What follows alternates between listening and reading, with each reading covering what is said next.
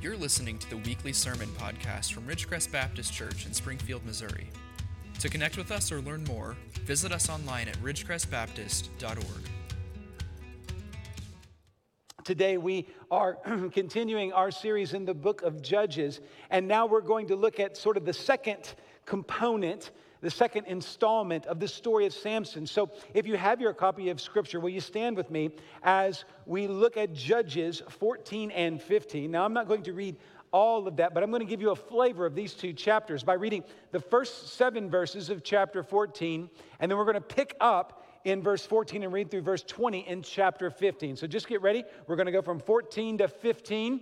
And what I'm going to do is give you some highlights here of what's going on in Samson's life. So let's listen to these words. Samson went down to Timnah. And at Timnah he saw one of the daughters of the Philistines. Then he came up and told his father and mother, I saw one of the daughters of the Philistines at Timnah. Now get her for me as my wife. But his father and mother said to him, Is there not a woman among the daughters of your relatives or among all our people that you must go to take a wife from the uncircumcised Philistines? But Samson said to his father, Get her for me, for she is right in my eyes.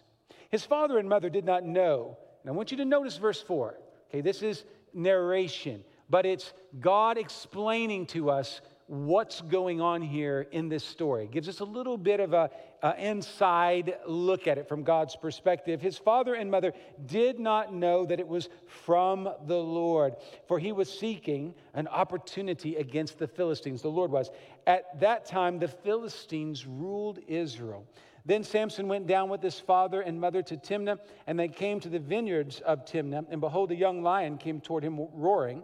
Then the Spirit of the Lord rushed upon him, and although he had nothing in his hand, he tore the lion in pieces as one tears a young goat. But he did not tell his father or his mother what he had done.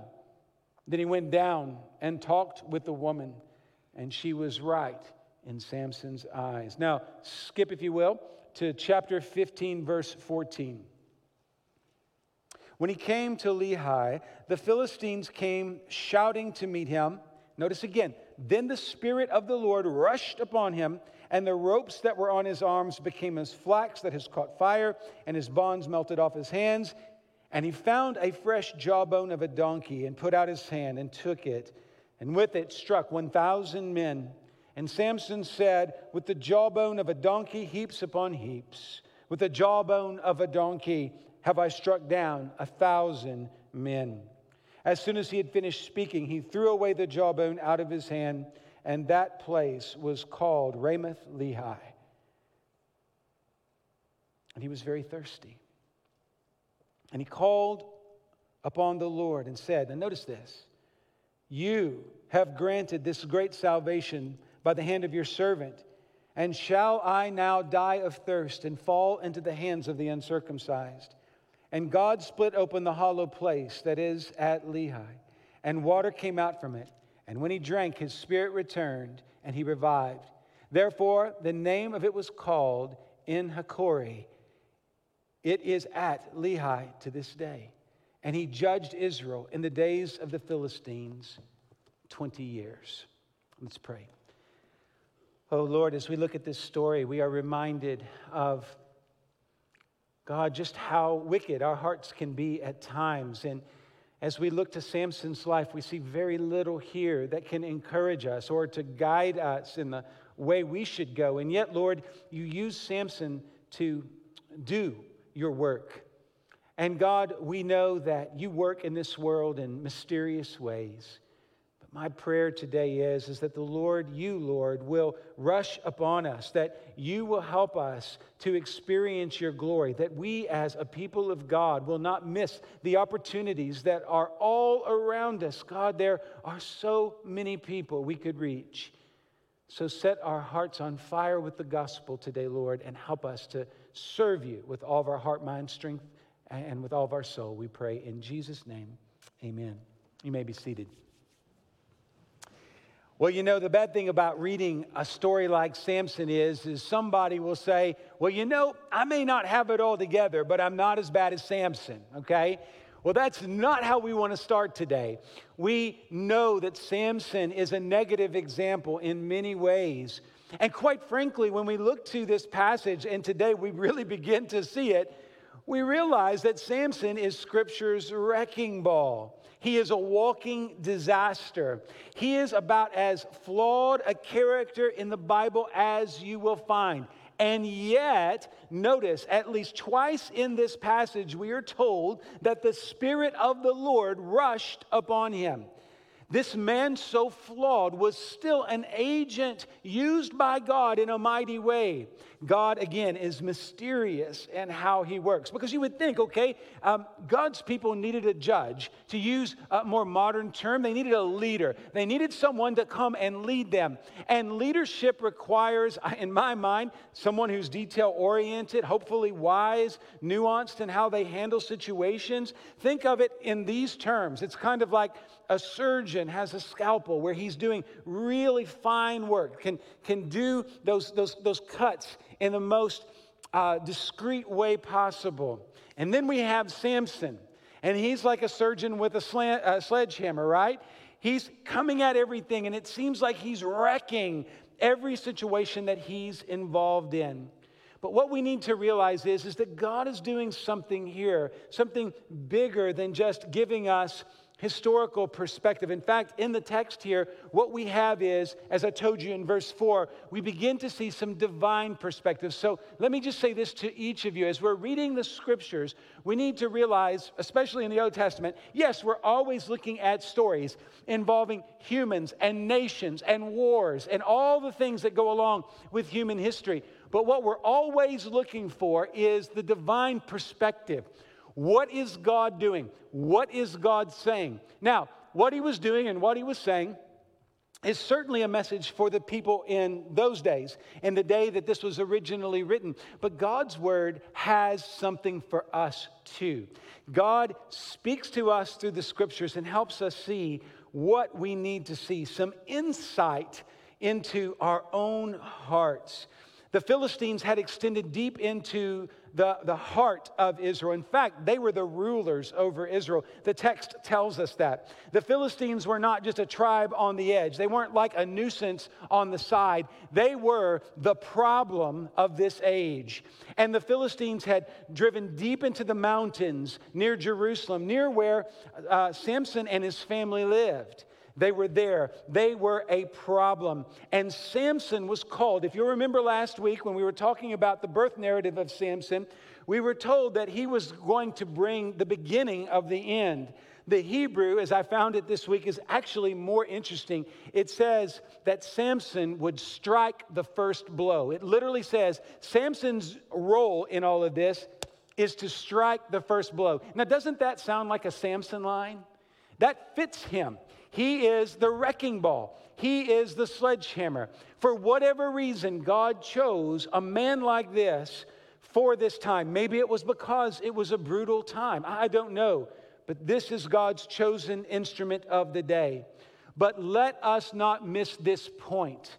Almost everything we hear about Samson is negative. I'll show you one very positive verse in all these two chapters at the end. But for now, let me say, most of what we hear about Samson is not exactly praiseworthy, glowing comments about his personality. This guy was truly a wrecking ball. But I believe Samson, whose name means sun, had the potential to be a shining light in Israel, a beam of light shining in the dark world of that time period.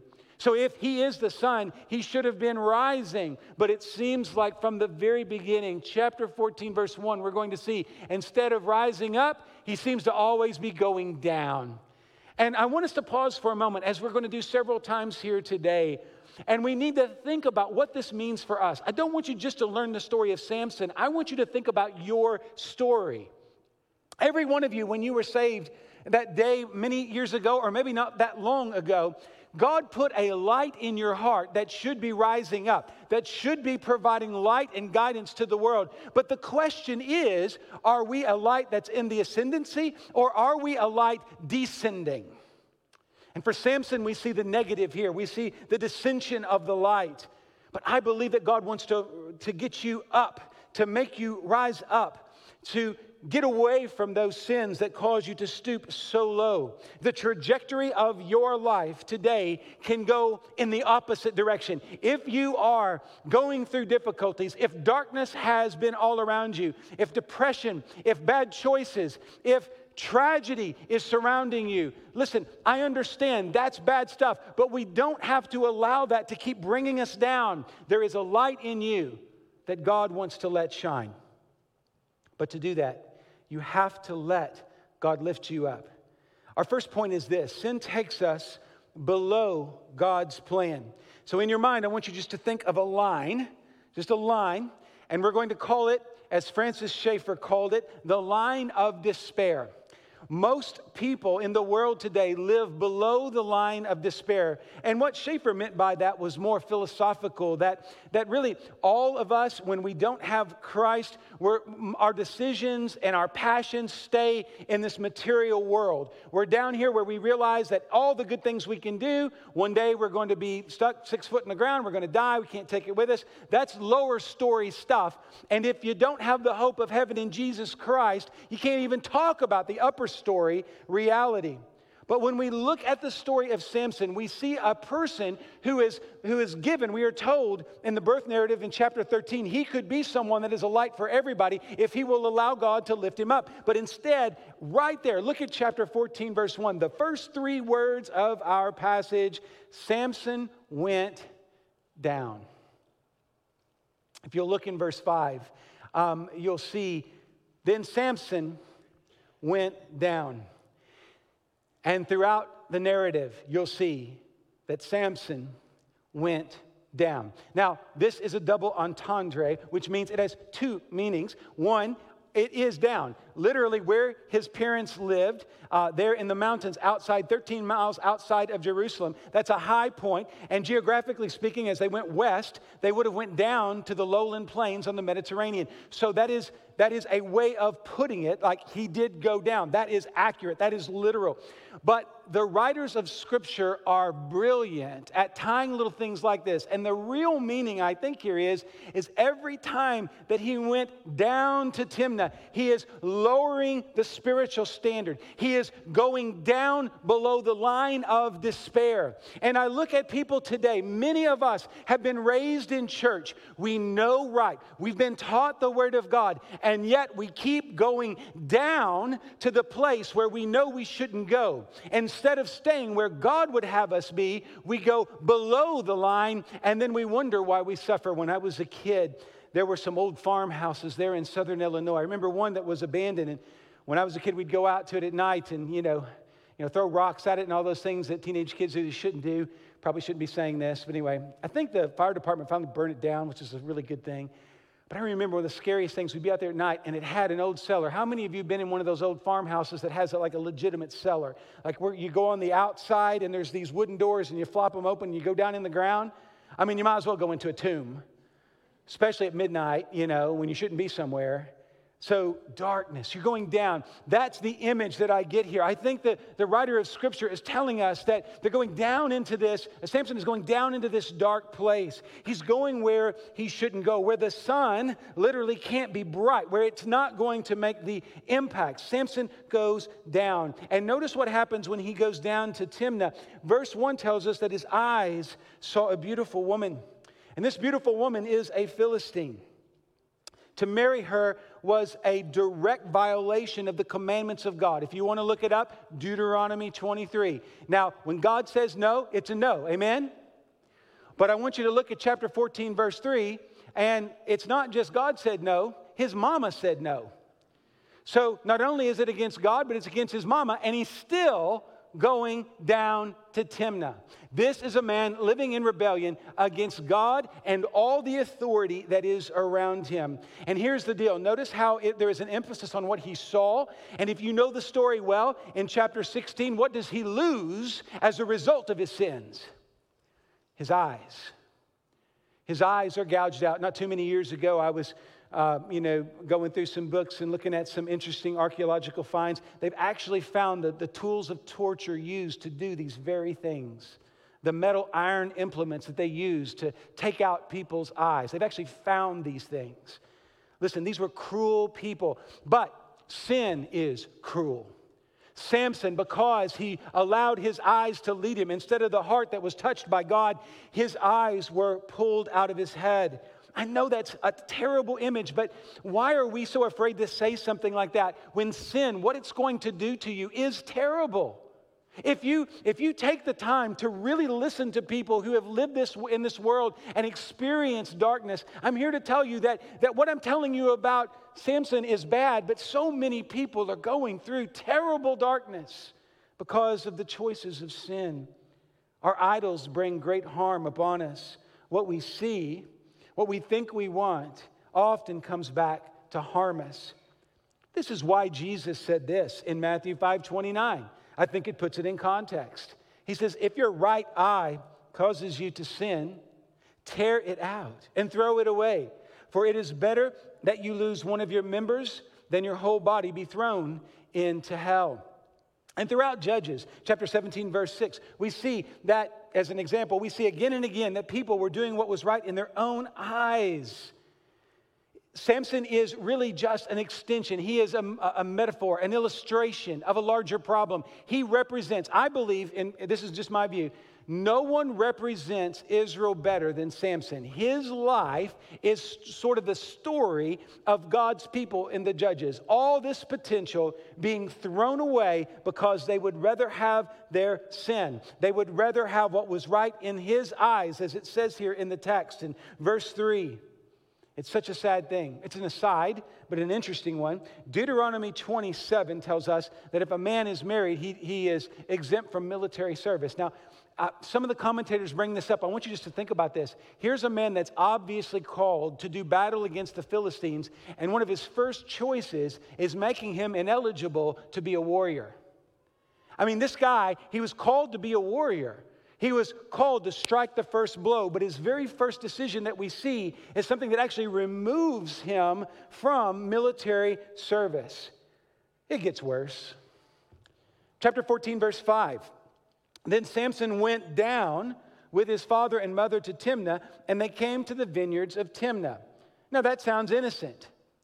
But what in the world is a Nazirite, someone who's taken a Nazarene vow, doing near a vineyard? It is the way not to go. Even a choice that seems innocent, like, your GPS gives you 3 routes, and it says that this one's the most green, whatever. How does it know that? We go this way, and this way. Like when I was, this summer, I've traveled a little bit in Arkansas, and like every time I've been down there, there's been like 3 choices. And they're all like within minutes of each other, but like the miles are totally different. Like you can go straight or you can do, one of these, right? And so we all make these choices. I mean, which path are we going to take? Well, if it's going to be during the day, go take the scenic route or whatever. But if it's going to be at night, you take the straighter path, right? We use our minds like this. Well, Samson is not using his mind. He is going in the direction of trouble. And it's like he doesn't seem to even care. He should be nowhere near it. While he's in that vineyard, he kills a lion. This is one of those memorable stories of Samson. He has the Spirit of the Lord rush on him, and he tears the lion up without any weapons. This is a strong man when he is filled with the Spirit. But the story gets weird because when he comes back through, there's the carcass of the lion there, and in it, some bees have built a nest, and now there's honey, and he eats the honey, and all God's people say, ew. But it's not just you. It's about, again, breaking the vow. A Nazirite should not be touching a dead thing. So again, we see him do that, and he even feeds it to his parents. How gross. Now, I don't know if his mother still had this vow of the Nazirite, but she had taken it at one time. So in one sense, he's even polluting her and causing her to be unholy before her God. Listen, when you begin to go down the path of sin, you are going to do more than hurt yourself. You are going to bring down those that are nearest to you. Sin has a ripple effect, and the biggest waves hit the people nearest to you. And we see this here in the text. From the very beginning of chapter 14, he keeps going down below the line of despair. Even though when he goes down, he kills hundreds and then thousands of people out of his anger. He destroys crops, and there's all these crazy stories about foxes or jackals, whatever they are, burning up fields. And I'll just say this, even though he like physically killed a lot of men. The story there about him burning down barley fields, probably more people would have died as a result of hunger than he ever killed with his hand in anger. I mean, this man was a wrecking ball in so many ways. And again, he's gone down into the cellar of sin. Everything he does is retribution. Look at chapter 15, verse 11. Basically, they ask him, his countrymen ask him, what are you doing? Why are you doing this? And he said, as they did to me, the end of verse 11, so have I done to them. He is about retribution. And let me pause again and just say this. When we are angry, when we are trying to do things and we're angry about it, I feel like that is not going to be good, that we're going to do more harm than good. This was a man that was never about reconciliation. He was always about retribution. And that, again, I think is a sign of being below that line of despair. The world is broken. The world is mostly, many times, pessimistic and dark. The world needs you to rise above the line of despair. People need to know that the hope of the gospel is in your heart. They need to see the joy of the Lord flowing through you. Those who are below the line of despair are despairing. And only those who are able to be lifted up by the power of God, the Spirit of God, the love of God, can shine forth the light of God that the world needs to see. The Spirit will lift you up. That's our second point. God's Spirit lifts us up in our weakness. One wonders if Samson ever took his calling seriously. I mean, maybe you've known somebody who had great gifts, but it just seemed like they were always joking their life away, never taking seriously what they were supposed to do in this world. But what's interesting is that we are told in chapter 15, verse 20, and I want you to put kind of an asterisk by this, and we'll come back to it. In 15:20, we are told that Samson, judged for 20 years. Now that's surprising to me because when we look at the story, all this could have happened in a year or two. So there is much of this story of Samson that we will not know until we get to heaven. And in fact, what we do know of Samson, as the Lord has seen fit, we don't have anything positive said about him. We really just have his negatives. So I think there actually may have been some positives. So let me just, again, put that on the side shelf for just a moment. We'll come back to that. But here in this text, especially chapters 14 and 15, man, all we see in Samson is human weakness. It's crazy that this is not the standard Sunday school image of Samson that we have. When we think of Samson, we think of the strength of Samson. But if you're paying attention to the text, it's not highlighting his feats of strength as much as it's highlighting his weakness of character. The weakness of his morals, the weakness of his moorings and bearings as it relates to the Word of God. What we see in Samson, sadly, is a man who has weak faith and weak morals. That should shock us. Samson's story is always remembered for strength, but God's Word is telling us that it's about human weakness. He is strong when the Spirit rushes upon him. Church, we need to listen to that. We are at our best when we are filled with the Holy Spirit. We are at our worst when we are filled with ourselves. In fact, Samson's story is, when you look at it carefully, like in chapter 14, verse 14, and then again in chapter 15, verse 16, he's always using riddles and he's using clever language. So, when we think of Samson, we think of the big dumb guy or something like that, some kind of a silly image of that nature. But when you really read what he said, here is a person who has the ability to manipulate words. He could have been a strong military leader, but he could have been, I think, a really strong leader. So what is Scripture doing here? Well, I think we see in Samson an unstable man. I think we see us at our worst. I said earlier that, you can always say, well, at least I'm not as bad as, well, if it's not Samson, you're always looking around. In your home, sometimes if you had a sibling that was always in trouble, you would say, well, at least I'm not, and then, kind of fill in the blank, right?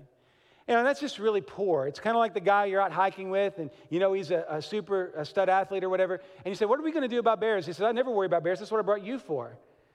Because the bears are going to get the slowest guy, and that's you. That's kind of how we treat the Christian life. Well, I'm a little faster than the other guy, so I'm okay. No. We can't think that way. We have to have a better view of who we are and what we're called to do. And I believe that Samson really is. When we look at him, no, we don't recognize superhuman strength that can kill 1,000 people. We're not like, oh yeah, that's who I am. But when we see someone who is tempted by sexual desire, when we see someone who is not listening to wise authority, we are seeing like what we do at our worst.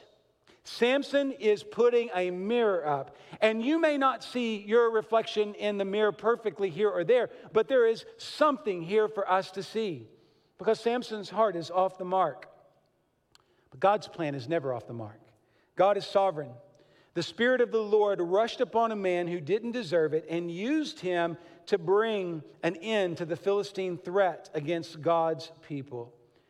I just hate when I look at this story. I see a man who could have gone and talked to his parents, could have gotten help. You'll notice there that he doesn't tell his parents what he has done. Chapter 14, verse 6. I mean, every single person in his life that could have helped him, he seems to not listen to them. It's so sad. He doesn't listen. And we have been given much grace. But I just wonder, are we letting God grow us in this grace? Are we building on victories from the past and just moving on with life? Or are we going to allow God to really change us? Twice more in our passage today, we see this phrase, the Spirit of the Lord rushed upon him. We see it in each instance, he does great damage. First, he strikes down 30 men, chapter 14, verse 19, and then he strikes down 1,000 men, according to chapter 15, verse 15.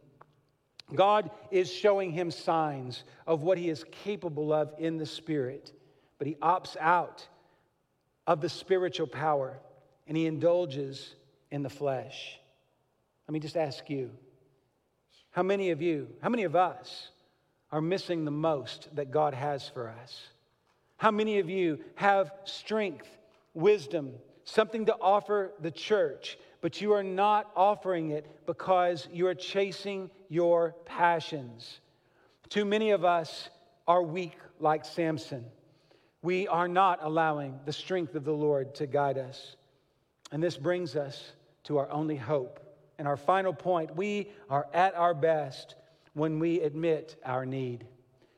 This morning, looking at a text like this, it kind of blows the mind, especially in chapter 15.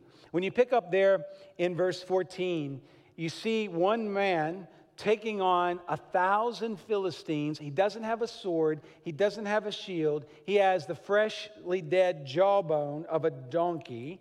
That's all he has. And he kills 1,000 people. The rational person comes to this story and says, this is an example of mythology in the scriptures. This is one of the reasons why I don't believe in the Bible. But I think that is a very narrow view when we look at history. Now, I don't want to spend too much time here, but when you study the mythologies of all cultures, and quite frankly, the histories of all cultures, every ancient culture I know has their stories about mighty warriors who were able to take on hundreds, if not thousands, of enemies and defeat them. I believe that human history shows that from time to time there are these super warriors that are raised up. The Hebrews had a word for it. The Greeks had a word for it. Kind of the Hercules, if you will, kind of image. That is throughout Scripture. We see even the mighty men of David, for instance, and throughout history. Let me tell you where I've come down, where this story, what it leads me to think. I believe if God is real and God can fill a person with His Holy Spirit, anything is possible. Don't get caught up in this, because the most amazing thing of all, those of you who've lived long enough, it's one thing to beat somebody in a wrestling match. It's another thing to see someone turn from their sins and accept Jesus as their Lord and Savior. You talk about a wrestling match. When you're trying to share the faith, nothing will wear you out faster than sharing your faith. And you will lose the battle every time if you are not filled with the Holy Spirit. I think we see in this scripture that there are possibilities that we have shut off or shut down because of our lack of faith. Many times we have said, God, bring revival, and then we spend the rest of the day worrying about the fact that it's never going to happen. We do the same thing with just our prayer needs. We'll lay something before the Lord, and it's like we pick it right back up and we carry it with anxiety the rest of the day. When God lays something on your heart and you lift it up to God, leave it before God and know that He will answer. Also know He's not going to answer the way you think He's going to answer. God sends different kinds of people to do different kinds of things, but God works the way He works, and He's not going to ask our permission. I told you that there was one glimmer of hope in this passage, and I want to share that with you here at the end. And this glimmer of hope, I pray, will lead you to move in your heart and in your spirit. What we see here in verse 18 is that after Samson had defeated the 1,000 men, he was very thirsty. Look at verse 18. And notice this. And he called upon the Lord and said, notice this, you have granted this great salvation by the hand of your servant. And shall I now die of thirst and fall into the hands of the uncircumcised? Now, here's the thing. This man, who almost nothing positive is said about, called on the name of the Lord, acknowledges that the power came from above, and that, yes, it was his hand that did the work, but it was God's power. This is a moment where we see what Samson could be. In this simple prayer, this honest prayer, we see the strongest man that ever lived admitting his weakness and need for the Lord. And I look out and I think about the first service and this service and how many of us are here today and we have been called by God. We've been given gifts of grace. We could make a difference in this world. And maybe, just maybe, the reason why we are seeing a fruitlessness instead of fruitfulness in our ministry is because we are trying to do it in our own strength. Samson, when he was filled with the Spirit, had more strength than anybody else, but even he needed the Lord. And today in our churches, we may know the answers, but it doesn't seem like we have the power. We can crow all day long about being right as it relates to God's Word, but if we are not empowered by the Spirit, what good is it to just say we are right? God has called us to make an impact. And I'm not saying He wants you to be a wrecking ball or a sledgehammer, but man, I know we can make a deeper dent on our culture than we're making now. I believe that Samson's old sinful ways were going to come back. But I think this is where we can pause in the text and we say, after this prayer, God gave nearly 20 years of ministry to Samson. And we do not know what happened or why there is silence during that period. But here's what the Lord spoke to my heart. And I don't know if this is exactly what happened, but it sure looks this way. It looks like that in a moment of vulnerability and honesty, Samson was given another chance, and he was given a few more chapters of life that he would have never had. And so that brings me to ask this question: what if one moment of honesty, one moment of vulnerability could give you several more decades of good life, several more years of service to the King? I think that God has something beautiful for you. But it's not going to happen until you admit you are thirsty. The strongest man who ever lived had to pray and ask for help. And when he did, God gave him what he needed. We are at our best when we admit our needs. Wednesday night, we finished up the book of Revelation. It was quite a journey for me personally, just writing sermon after sermon, 50-plus sermons in the book of Revelation. Of course, everybody wants to know, when the end of time is going to be, and we kind of didn't answer any of those questions, so it was completely unsatisfying for several people, I'm sure.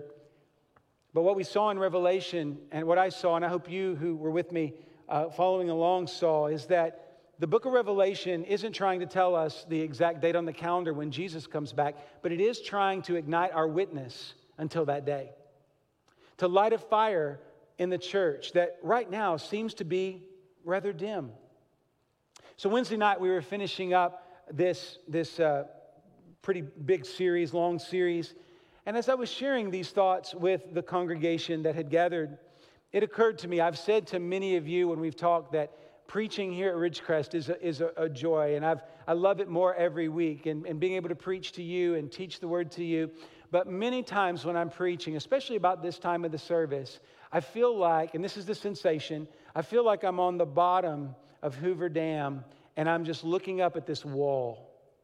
Now, in the first service, this room is pretty comfortably full. And so what I'm looking at is a wall of humanity. And in this room now, I mean, we've got people really in every section. And in a sense, it's the same way. I feel like I'm like water coming up against a concrete wall, a dam. That's how it feels. Now, I told you already, I love preaching here. It just really is the case, it seems, like in our day, Baptists in particular, we kind of have this mantra, I shall not be moved. But anyway, I get it.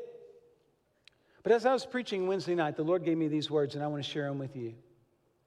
Today, we've had some good crowds. There'll probably be 1,200 people that will have worshiped with us. And if it's a typical Sunday, at most, 1 or 2 people will come to the altar and pray. And we'll all leave and have lunch or whatever we're going to do. And the Lord just laid it on my heart that how can it be that many people can come into a room like this week after week and not feel the burden of a sin that is unconfessed? How can it be that this many people can not share a brokenness in their heart that only God can heal? How can it be that this many people have it all figured out and don't need to go before the Lord and say, Lord, you alone can help me, and I'm pretty thirsty? Week after week. I think that's the wall. The wall is, it's not that you're or I or any of us are bad people. It's just that we have decided that we're going to put off doing what God has called us to do. If the Lord is telling you, if He's bringing to your mind right now a sin that has not been confessed, and it doesn't have to be to me, it just needs to be between you and the Lord, why would you walk out of here and carry that out? If you are broken because of life circumstances, if relationships are crumbling all around you, and you've known this for weeks, and the Spirit of God has said, you need to pray, you need to be in the altar, and you've said no, why would you continue to live in that brokenness? I don't know what it is, but God's going to have to move you. The Spirit of the Lord is going to have to show you that you are thirsty. And in fact, if you don't start drinking from the fountain of life, you will die. Revival is coming, we say, in September. But I have to tell you, that revival won't do much to you. No, it's not going to impact you very much. The reason it's not going to impact you very much is because you're so stubborn and you think that it's okay to continue to say no to God. And you'll say no when I'm preaching, and you'll say no when John is preaching, and you're going to go home and feel the same. It's got to stop. And it only stops when we realize our need. We are at our best when we bend a knee and say, Lord, you alone can help me. Yes, Sampson holds up a mirror, doesn't he? We don't see the muscles. No, that's not us. But we see the brokenness. We see the sin. We see the unwillingness to listen to the Spirit of God. That has to stop. It has to stop if revival is going to come. The Spirit of the Lord rushed upon Sampson. So my thought is this: someone so flawed, so wicked, so backward in so many ways, the Spirit still rushed upon him. And so if you were the one who said earlier, well, at least I'm not as bad as Sampson, well, let me say this: you are at least as good as Sampson. The Spirit can rush on you too. And you desperately need that. And so as we finish this time together, if there is a sin in your heart that you've been holding on to, just bring it to the altar and leave it here. If there is a relationship, a darkness in your life that just won't go away, bend a knee and bring it here. Sampson, the only thing he does right is once in his life, he says to the Lord, I'm sorry, I need your help. Will you come? Heavenly Father. Thanks for listening. For additional resources, to learn more about us, or get connected, visit ridgecrestbaptist.org.